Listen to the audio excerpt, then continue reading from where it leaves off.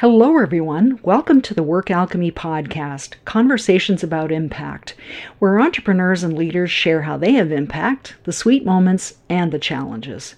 I'm your host, Ursula York. I show entrepreneurs how to turn their businesses into agents for lasting change, global impact, and a force for good in the world.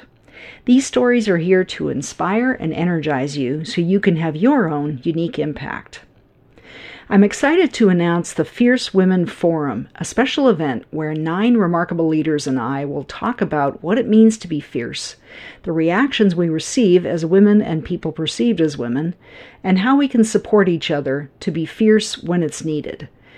If you've ever been told you're too much or silenced yourself because you were afraid of how you'd be perceived, the Fierce Women Forum is for you. To learn more about the forum and the outstanding leaders I'll be in conversation with, and to register, go to workalchemy.com/FWF, as in Fierce Women Forum. The Fierce Women Forum begins on July 15th, so be sure to bookmark that site right now and go there right after this episode. Even if you're listening to this after July 15th, you can still register and receive the recording. Please join us. Today's guest on the podcast is Sarah Seidelman, with a return appearance. Sarah was a fourth-generation physician living in a nature-starved, hectic lifestyle until a walrus entered her life and changed everything.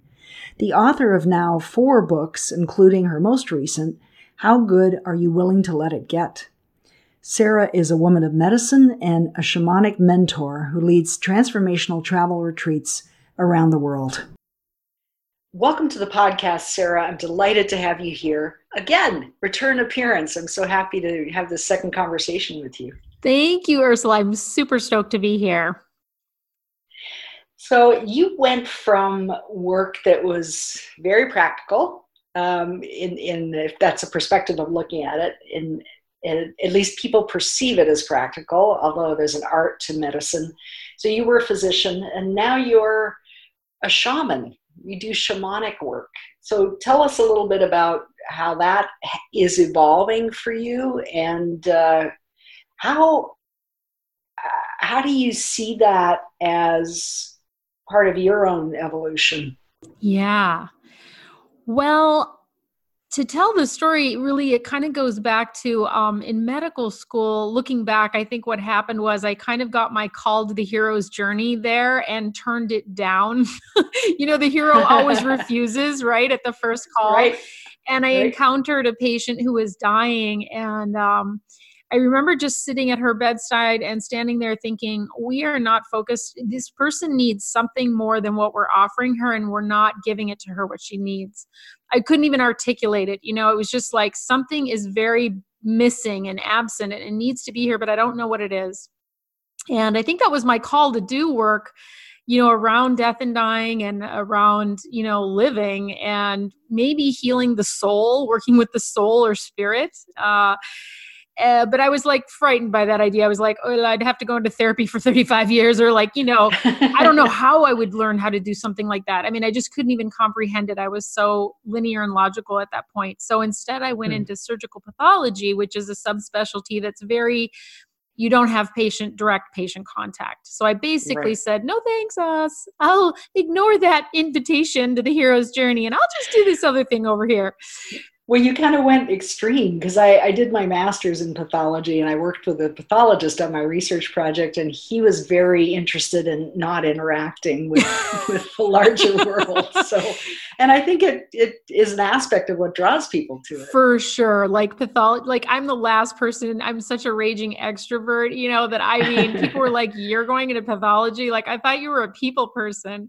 So it was kind of in a way, I was ill-suited to it, but at the same time, I loved it. It was very pattern recognition driven. So it was very, as you say, art is a medicine. I think most citizens like to think of medicine as being black and white, like you either know or you don't know, or it's correct or it's incorrect, but it's really an art and a craft. And so I loved it. I mean, it was very challenging, and you work with a lot of very smart people, and it draws a lot of intellectuals. So I loved it for a long time. But then, of course, midlife comes, and it's like that knock comes at the door, that call comes back, and it's just, it just got uncomfortable. I didn't I lost interest in hunting for disease, which is essentially what pathologists, we're disease hunters. We characterize disease and we point it out. And I started being more curious about like what makes people well. Which of course I felt like I was crazy for thinking that. I was like, Sarah, just buckle down, do your work, be like everybody else. But, eventually that became unbearable. And I took a sabbatical thinking I just need some time to like maybe think about what else I could do. And during that time, I stumbled into this shamanic path, and it was very alluring and scary and a lot of things. But eventually, I basically finally said yes to my hero's journey and stepped into that sort of dark forest, if you will. And that's where I really began to learn, the first thing that I learned was that that animals, that nature, that we're all interconnected, and that the animals have wisdom to share, which sounded ludicrous to me. As a scientist, as a very logical thinker, I was like, how could an animal, like, for example, guide me on my life journey? I'm a 42-year-old at the time, woman with a higher education. Like, I don't think, like a blackbird is going to help me out right now. Because I really needed to be humbled. And I think, but that's what I really began to learn as I played with some of these ideas at a very light surface level at first. And now, a decade later, at a much deeper level, and continue to go deeper. But I learned that the animals have so much wisdom and so much beauty they can show us if we just pay attention. And I developed this very deep relationship with a spirit animal who is Alice, who is an elephant.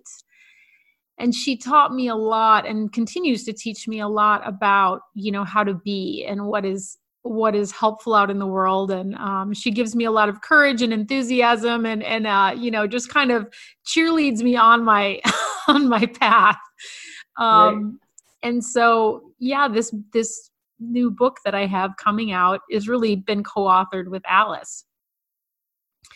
And I was saying to somebody yesterday, as I built my, as I left medicine and I began to build what eventually became a shamanic healing practice and a coaching practice with retreats and classes and things like that, as I got busier and, quote, more successful, I started having less time to visit with Alice. So about a year ago, I just decided I was going to do this project, 100 Days Project, which, if anybody's listening, if you want to like jumpstart your creativity or, do something with your business, I highly recommend checking those out, 100 Days projects, because I just decided, well, I'm going to visit Alice every day for 100 days and ask her for a message that I can share more broadly, with my community. And it was so wonderful because I got to spend time with Alice. She was super excited about it too. So she was like, like the first day I went to visit, after I had gone to visit her and asked her if this would be an okay idea. And the first day I showed up on, day 1 of 100, she had created in the spiritual realities, this beautiful, like welcoming, like a tent, with all these tapestries and like balloons and candles. And, it was just wonderful. Nice. Yeah, it was magical. And then people really responded to the messages and really enjoyed them and found them inspiring. And one weekend I went to a retreat. I was teaching and I was like, oh, I'm going to I can't do my 100 days this weekend. I'm going to have to take a break. And I get this message from a friend. She's like, where's Alice's message? I need it today. I've been waiting. It's like noon already. Come on. And I was like, oh, I'm so sorry. And then I realized, wow, people really like these. And so eventually after the 100 days was over, I thought, let's do 365. Like, let's give everybody a message for every day. And then I added a little reflection from myself as well in there. And, we added a prayer and some questions to help you, one of those little books that you can sit with your coffee in the morning and start your day off kind of in a contemplative and inspired way. Well, and I mean, Alice has quite a sassy personality. Like she doesn't mess around. So she tells it like it is. Yeah.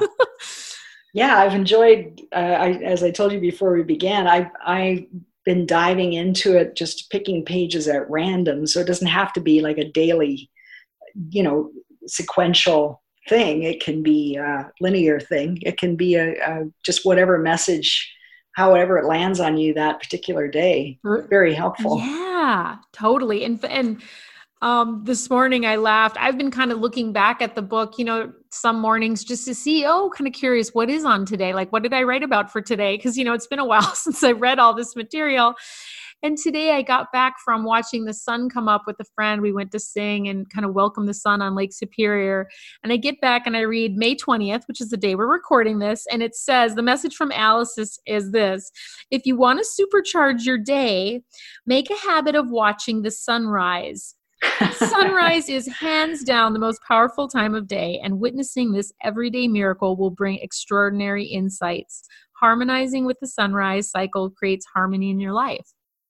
And I had just, well, how perfect is that? I know, it's just crazy. And I had a magical morning and some beautiful insights. So yeah, that's great. Grateful to Alice. Well, your work has really inspired me. I've always been so drawn to animals, and since we spoke last, I think I started adopting 2 animals in my morning meditation. We just visit. They don't do a lot of talking, which is interesting. So I think maybe I need to listen more closely to what they might have to say. It's more of an experiential thing. So a bear and an elephant. You and I share that affinity for elephants. So and the animals have presence, which is what we humans desperately need, and they have a ton of it. That's all they've got. Presence all day long, and we need it. Yeah. Well, if anyone who's ever had a pet, you know what it means when the dog or your cat is out of the house. Yes. There is an emptiness to the space. It's amazing what amount of presence they have. Yes. So, yeah. Well, I'm going to ask you kind of a, bit of a provocative question and say, this is all really fun and good, and it's lovely that you have these interactions, but how is this applicable to business? Like, come on. Yeah, great question. It's, those of us who love this work have a theory that, this work hasn't been around for, 50 to 80,000 years because it wasn't, useful. We feel that like it's very helpful. And what I find is extremely pragmatic. I mean, it sounds so cosmic and like out there and sort of like, well, how could this be? I mean, it sounds fun and playful, but come on. But what I found is, just incredibly pragmatic. I mean, I'll give an example. When I was working on my memoir a couple of years ago, it got really complicated, and I was just like, wow, how do I find the structure? And I was just confused and dazed and didn't know what to do. And so I went on a journey, using my drum, and the drum is one of the ways to alter your consciousness. One of the traditional ways that somebody practicing shamanism alters their consciousness to connect with a loving and compassionate spirit. And I have a specialized spirit who's a spider who helps me with my writing. And, I went to her and I was like, oh, this isn't working, and she listened with compassion. And then she said, I said, what can I do? How, can you please help? And she's like, well, the shape of this book is a circle. And I was like, well, what does that mean? I don't understand, and she's like, just sit with that. I was like, okay. So I just wrote that in my journal, and a short time afterwards, I somehow stumbled into, there was a diagram of the hero's journey, but it was like drawn in a circle, like a cycle. And suddenly I was like, oh, maybe I could write it, so I began to be a student of, well, what is the hero's journey? And then I began to see that part of my story had these elements. And so it was incredible. Like without that help, I mean, human beings can obviously be helpful to us, but the spirits are, also we say they know everything that ever has been, everything that ever will be, which is quite astonishing. So there's nothing they cannot help you with. And then business, one of the most beautiful practices I ever did was, I learned from Sandra Ingerman, who is a beautiful shaman in North America who does a lot of teaching. Check her out. She's got beautiful classes. She taught this idea that you could retrieve a spirit animal or bring a spirit animal to empower a business or some element in your community. And at the time I was like, wow, that is so neat. I've never thought of that. And at the time I was working with a nonprofit in town that was building a new home to shelter girls who had been trafficked youth, basically. And we were very worried about the finances behind this thing. But we were like, it's so needed. And it was just all this concern. So anyway, I worked with one of the staff at this amazing place to retrieve a spirit animal for these. There was a homeless shelter, and then there was this trafficked youth place. And the magic that ensued after that, Ursula, was just like unbelievable, just profound synchronicities. The funding came, everything went smoothly. It's like both of these organizations are just doing so well. Now, is it for sure because we did that work? I don't know, but there is a great power, and they brought the symbols. I'm sure there's more happening now, but at the time there were so many synchronicities that I got, messages about. And so there is this, this is what I didn't know when I left medicine, but I've come to understand, is that there is a spiritual aspect underpinning everything. And when we, collaborate with that, we can, with these loving and compassionate forces, we can help each other out. We can help our communities out. Mm-hmm. Yeah. And plus it's very, as you know, like if you're an animal lover, it brings an element of delight and buoyancy, and brings us all back to that wonder we had as children, when we first saw like maybe our first deer in the woods, and we just couldn't believe it, and I think we all it's something delightful. Like, could business be that fun that you could have an animal guiding your business? Like, wow, maybe. That is a powerful concept, that business could be fun, and to bring in whatever is, bring in an animal or some practices that really help you to experience it differently. It's such a powerful thing. It makes me think of the title of your book, which so resonated with me, your latest book. It so resonated with me because a coach had said that to me just the day before. And the question that is the title of the book is, how good are you willing to let it get? And I'd love to explore that a little bit with you, what is it about us that we feel that we make things perhaps more difficult than they need to be? Yeah. I think, it probably starts with the whole getting cast out of the garden mythology or something, that we all have these, deep-seated beliefs, like something's wrong with me, I'm not good enough, it's, success is for other people, or love is for other people, or money is for other people. And it's like, as I was on my sabbatical and realizing, oh my gosh, I have to go back to work. That was my main thought. And that was a really depressing thought to me, because I was just starting to experience all this expansion, all this excitement, all this love and joy, and it was like, oh, what am I going to do? So I prayed to the universe, universe, and I wasn't a spiritual person then. I was starting to explore these things, but I didn't really believe in God per se at the time. I was, I guess you'd say, agnostic.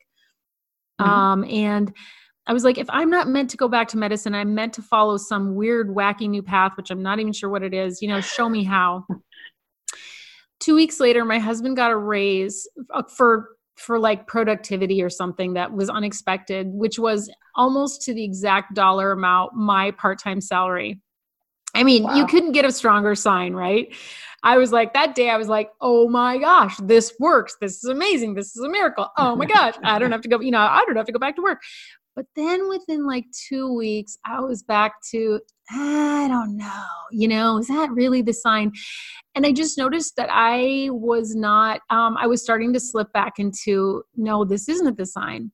And around that time, I had just started learning about this concept of upper limit factors that Gay Hendricks put forth, which is this, this idea that we self-impose these glass ceilings on ourselves. Mm-hmm. And around that time, I just started formulating this question to myself, with some help from my spirit animals, how good are you willing to let it get, Sarah? And I would just, could you let yourself have a job you love and be financially stable? Could you let yourself, love what you do and how you do it? And yeah. And so that question just became a powerful question. And now it's so wonderful because a lot of people associate me with that that question. And so whenever I'm struggling, sometimes my friends will jump in and go, well, Sarah, how good are you willing to let it get? I'm like, oh yeah, that's right. Cause we forget. Right. And that's what I need to, what I needed to learn. Well, and you've referred to this several times in terms of asking for help. I mean, when you're an action taker kind of person, yes. that, make it happen type of entrepreneur, asking for help isn't necessarily easy or what jumps into your mind at first. So you've really touched on that really well around, how do you ask for help? And this is another whole realm of exploration to explore around that. Yeah, I think that's been one of the biggest lessons of the last 10 years that, I think in medicine, it was all for one for all. Like, I mean, you just gunned as hard as you could to get the top position, the best rating, the best grade, and it was competition. Who's the smartest? Who's the best? And you always wanted to be that number one person. And the last 10 years have been a huge, fat, giant, beautiful lesson in is not about you doing it on your own. It is totally about the glory of collaboration. And that, as you say, that isn't easy. And in our personalities, sometimes we allow our personalities to get in the way. And I think that's another thing I've learned through shamanic work is that like we're all harmonious, at the level of the soul. It's just sometimes that outer layer can kind of like our personalities can cause friction, but I try to remember that, yeah, we're all doing our very best. And well, and something else you say in the book that I found very striking is that it's really seeking a material solution to a spiritual problem. Oh yeah. Which section would tell me about the reading on that? Cause I'm trying to remember how I was, You talk about how you moved from your 6,500 square foot house and got rid of half of your stuff. And you were looking for a material way to solve a spiritual problem, which you didn't realize until afterwards. Yes. I think that is something that, yes, sometimes we don't learn the lesson until later. And when we did that huge downsizing, which was going to enable me to have some freedom to take that sabbatical, which I eventually took, it was funny after we got back to, we sort of simplified, I began to start recomplicating things right as soon as we got to that other house. But it was very obvious, suddenly I caught myself and I was like, wait a minute, Sarah, we already did this once. We tried to, fix up ourselves, our lives by, changing the curtains, for example. And not to say that I think that our spaces, definitely we want them to reflect who we are and feel aligned with, our, and uplift us in every way. But there's no, substitute for doing that inner work because then no matter where you are, it doesn't matter, you can connect in with that peacefulness that I think is what I was looking for in curtains. Right. Yeah. Well, and you're not alone. I mean, there's the shopping cure is one that is pursued by so many people. So yes. Well, yeah. Well, we in the work that I do, I mean, I talk with people all the time who say they want to have impact, and we all say this. I'm guilty of it too. And doing what it takes to become the one who has that impact are two different things. And you work so much in that realm of evolution and allowing your life to live through you. And I believe your impact wants to live through you. How do you address that when you're feeling not so much like you're the one to be doing this work? Yeah, that's a good question. So I think we all have, rough days where you wake up and you just feel dispirited or you feel exhausted, and then I just try to really take it easy on myself. I do a lot of connecting. I mean, I do a lot of connecting with other friends and people who support me because I think it's just only natural if you're a leader that there are days it can get a little lonely up there. Like when you're like, especially when you're on Facebook and every day, I'm, working to inspire and like invite people to connect. And, some days it's like, nobody's responding, and you can feel sort of like, whoa, like, am I shouting into the void? Does anybody Right. care? Is anyone out there? Yeah. Is there anyone out there? And, I think, yeah, it just helps me to remember like what is important. So I usually go spend time, outside in nature, because Mother Earth always reminds me, or, that it's, there's peace there, that I don't need to be, nothing needs to happen. I don't need people's approval. I don't need anybody's likes or comments, um, and I think I also go to visit my spirits, because a lot of times, it's really challenging, especially if you're, maybe you're in publishing and you're like me, you're like putting out, like we just sent money to publish some card decks. And we're like, wow, that was a lot of money. And then you're like, well, I hope we can sell these. And one of my friends was like, well, at least you'll have hostess gifts for a lifetime. And, we were laughing about it, because you're just like, everything, you're on the edge, you're leaping forward, not knowing if there's a net to catch you. But when I visit my spirits, and these loving, compassionate spirits, they always just remind me like, we've got your back. There's nothing to worry about. And when I'm there, I just know that I just trust, what I'm, and of course, being always a good steward of everything I'm, paying attention and doing everything as consciously as I can. But I think, yeah, if you're a leader, you got to have that deep-seated belief and some kind of anchor into either some people or some belief that there's something greater than you, that's helping you. Yeah. Yeah. Well, I think the task, or the battle, I guess, if you want to put it in those terms, is really around not going down the rabbit hole too far. Yeah. At least that's true for me, in that if I can kind of nip that type of thinking in the bud of, oh, this isn't happening, nobody's out there, or this isn't a good, I've just blown, hundreds or thousands of dollars, and I'm not sure where it's all going. Yes. And those practices that you talk about in your books, and what you just mentioned, are so important in just keeping you closer to the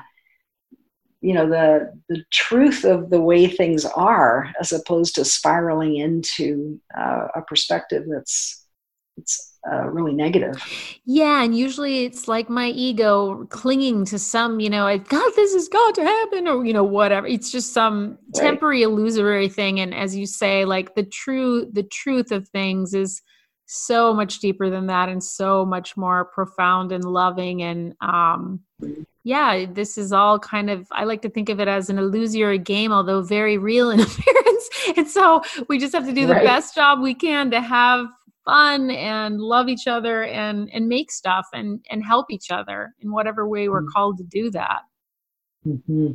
Well, you talk in the book about failure and hidden goals that the divine has in mind, where past failures that eventually led to great success. Oh, yeah. Yeah. Talk a little about that. Failure is such a juicy topic. Like, we don't talk about it enough. And I know, like, in medicine, it was just taboo. I mean, we would always make dark, humorous jokes about, making a mistake in pathology, but like nobody wanted to talk about the mistake they had made, or the mistake they almost made. Well, the stakes are high there. I mean, in fairness. They're very high. And we tend to obsess over those, at least some of us who have that perfectionism streak, obsess over those near misses or something that we perceive as a failure. But often these, I think when I was talking in the book, I was referring to, like, in business, just recently, we had this wonderful retreat set up to Bali. It was like, everybody's going. This is great. We were nearly full. And then 3 people canceled in November. And I was like, that's odd. I was like, well, let's make another video and we'll just keep on going. So we started marketing again. And then we got like 2 more, and then 2 more canceled. And it was just so odd. I was like, is it my vibration? You know what I mean? I was like, what's going on? And I called my collaborator. We were like, let's make it, and eventually 2 more people canceled. And we were just like, it's at the tipping point. And I just made the call, like, we're just not going to go. And so we just called the whole thing off, but I wanted to blame it on myself, but I was just like, I don't know. And, a month later, COVID basically hit. It was like, Yeah. oh yeah. And my collaborator had a son that got critically ill, unrelated to COVID, and he's doing well. But it was like, oh, of course, we were never going to Bali. This was not in the cards, And, that's just the great mystery, and there's no one at fault, and it's okay. And just to be curious instead of like beating ourselves over the head, like, why isn't anybody calling me today to like sign up for my new sessions? Just be like, Right. well, maybe today I'm supposed to do something else. I mean, just being open to that, because I think I used to make it all about me or my failure to do something perfectly, or that I just wasn't a success. And it's just, no, there's a lot going on out there. Well, that's such an important point, I think, because, we tend to take it on. And even, especially if you're spiritually oriented at all, then it's all about your vibration, or I'm not intending right, or was I wearing the wrong things. essential oil that day? Like, what happened? Right. It's so multifactorial, and there's the great unknown and how amazingly that all worked out in terms of I mean, unfortunately due to the pandemic, but how amazingly that all worked in your favor in the longer run. Yeah. And it can, right before that, I was booked to go to Thailand, bringing a group to Thailand. And that was right as the pandemic was hitting. And that was a tough one too, is like, what is it? Like, should we not go? Should we go? And it was kind of like, I felt like I had to make the call. And in the end, I made the call, we're going, or, let's do this. And we had a marvelous time, and we all got home just in time for everything to shut down, and perfect. Yeah. Yeah. Well, you talked about leadership a number of times, and I wanted to explore that a little bit. And how do you see your own leadership? I often ask people, what do you think impactful leadership means? But I'll leave it to you to take on that word or not. I think for me, leadership, or how I express leadership, because when, sometimes people are like, are you a leader? I think, well, am I? Like, guess I am. I guess I think I am, in the sense that my leadership would be just like trying to just be as much who I am authentically as I can be in everything I do and everywhere I go, like trying to be the same person showing up everywhere with integrity, and encouraging others that it's safe to do so by being that. I think my definition of leadership is kind of inspired by that Marianne Williamson quote, you were meant to shine, like I think it's like children do. And it's when you shine, it allows and gives permission to everybody else to shine also. Right. And so to me, that's leadership. And I love the kind of leaderships where I don't want to tell you what to do. And that's why I love shamanism. I want to see, once you connect with your spirit animal or your spirit teacher, I'll help you do that. But once you've made that connection, what do you want to do? That's what I love. I get so excited about. Well, I mean, you were very self-effacing when you started talking about yourself as a leader, but you've been a leader all through your career. And I wonder, how has your experience of leadership shifted from the days you were a leader as a physician versus a leader now? It's so funny. I never really saw myself as a leader, as a physician. That's because mostly I was, in a locked in a room with a microscope most of the time. But there were times when I did, when in residency, I decided to create my own sort of fellowship, which nobody had ever done before. But I saw this opportunity to kind of craft something unusual and interesting using, working with dermatopathology, which is skin pathology. So I guess my leadership would look like, again, just kind of breaking the rules with permission from, obviously some of the academics that allowed me to do it, but leading the way by saying, we don't have to do everything the way it's all set out. We can make our own way, and don't be afraid, because whatever it is, as long as you follow what your inner guidance is, it's gonna, that choice made me absolutely hireable for my job, my ultimate job, which I landed eventually. And I somehow deep down, I thought, this is going to be really marketable skill if I can just figure out how to get this done. So I think, again, just being creative in that's what I think for me, leadership is just, walking the walk, or talking walking in the walk and talking the talk. Yeah. Well, one of the things about our culture is that we tend to focus on the young. I think that's maybe shifting with the population balance, what it is. But the wisdom of elders and their journey with impact is often overlooked as a resource. And what do you think we can learn from Oh, elders, especially right now? oh my gosh. Yes. Like, I mean, this. I think this is the most heartbreaking, and so much awareness is being brought of, how many of our elders are now so vulnerable because a lot of them have been placed in these places where they can't. I mean, we're not maybe tapping into that wisdom in the way that we could be. And I just remember seeing a post recently and it was so beautiful. It was one of those posts where they just snap a picture of the person sitting in a chair, these beautiful faces, of these elders. And then they had a placard on which their advice for life was on the placard. Oh, wow. And it was just like things like, don't forget your friendships, go Mm. on dates with your partner. I mean, just all these beautiful, profound, like have more fun, take things less seriously. Don't forget to do things just for yourself, just such profound and beautiful wisdom.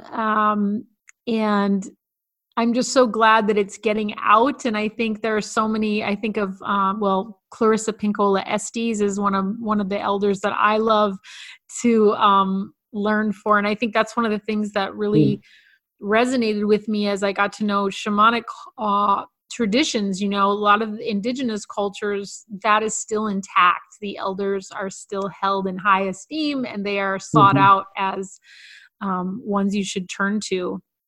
And I'm so grateful my parents are both living and my kids who are, several of them are adults now, go to them with their questions and problems in life. And that is really satisfying. Mm.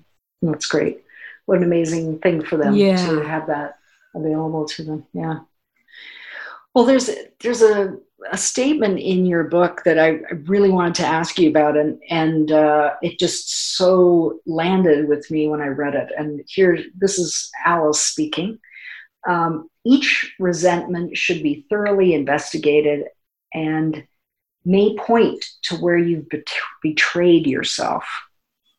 What did you take from that wisdom from Alice? Yeah. I think I try to make a practice of noticing where I am resentful. And then from Alice, I started to look at, well, where, what is my part in that? So if I'm feeling, I get home and for example, the kids are like, why aren't you making me dinner? Or, is putting on some demand. And I'm like, you didn't like what I made last night or, whatever.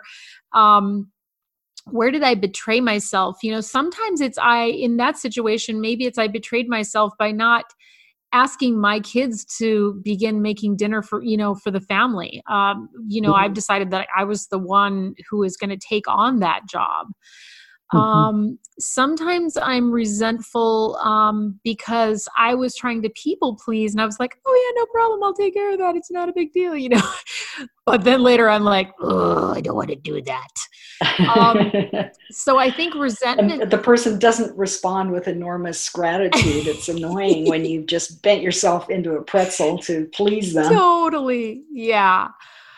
So I'm really grateful for that message because resentment, we don't think of how we could have, I mean, that doesn't immediately leap to mind. I'm ticked off. Oh, where did I betray myself? It's like, oh, so I think it's really important, as she's pointing out, like to look more deeply at these resentments and, what part in that did we play? Is it a boundary that I failed to keep? Usually for myself, that's the case. I've got a strong people pleasing gene and a strong empath, like let's all just be together and there'll be no boundaries, but that doesn't Right. work. No. And I mean, if you've ever done any work around the imposter complex, that whole leaky boundary, people pleasing combo is a certain one to kind of lead you down the path. So Yes. Yeah. Well, something you also talk about in the book is about the cactus still blooming under challenging conditions. And I wonder, what do you see as the gifts of these times? Yeah, I think, wow, like if you've got a medicine practice or a, meditation practice, or you've been working on yourself right now, over the last couple of years, you're seeing the fruit of that because you're Mm. probably not as scared. Yes, you've been having some ups and downs, but maybe they haven't been as severe, and so I think, um, having a personal practice of meditation or whatever it is that you do to connect with yourself and be rooted in yourself and rooted on this planet, like, um those things help when things get tough. And I think of that cactus because it's like, wow, they're just like out there in this it seems desolate and just brutal, and there's so little water, but then they just make these just incredible flowers. And I think that's why, in this book is a lot about encouraging people to meditate and sit with themselves and cultivate that stillness, because when we have that, it's such a gift that we can offer people. You can walk into a room that is like an absolute nightmare. There's so much grief, there's so much pain, there's so much suffering, and you can literally be like that cactus flower, that everybody just, you can bring that calm, that sweetness, that comfort, that presence to that space. And so when I think about the cactus, that's what I think about. And that reminds me, like, yep, I want to sit in my meditation this morning, because maybe, you know, like times like these, it's very challenging, and we need more people to be able to be that stillness, that rock as the winds blow strong and the storms keep coming. Right. Yeah, to bring comfort to people. Mm. Yeah, that's so important. And yeah, I agree with you about the morning practice. I have one and have been doing that for years now. And I have wondered myself what people do who don't have that grounding first thing in the day. I mean, it's so easy to go off and be lodged in fear. So Yeah. And even if yeah, it's you really do have it, I mean, I think it's only natural that we all have, we're all just human beings. And so I know Mhm. I've had my fair share during the COVID Yeah. crisis. Yeah, it's a bit of a roller coaster for sure. Yeah.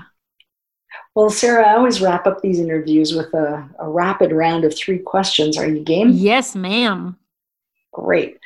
The first one is, what's the biggest thing you've learned about having impact? The biggest thing I've learned about having impact.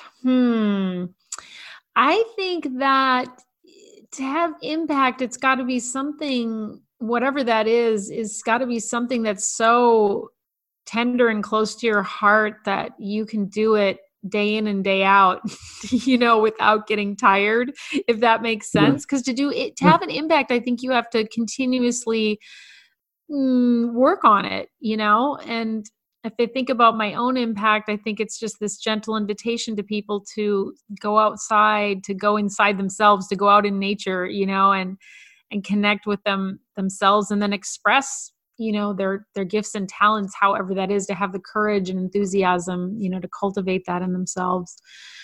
Mm. Um, I love the way you just described your impact, as I was about to ask you what you saw that as being. What a beautiful way of describing it.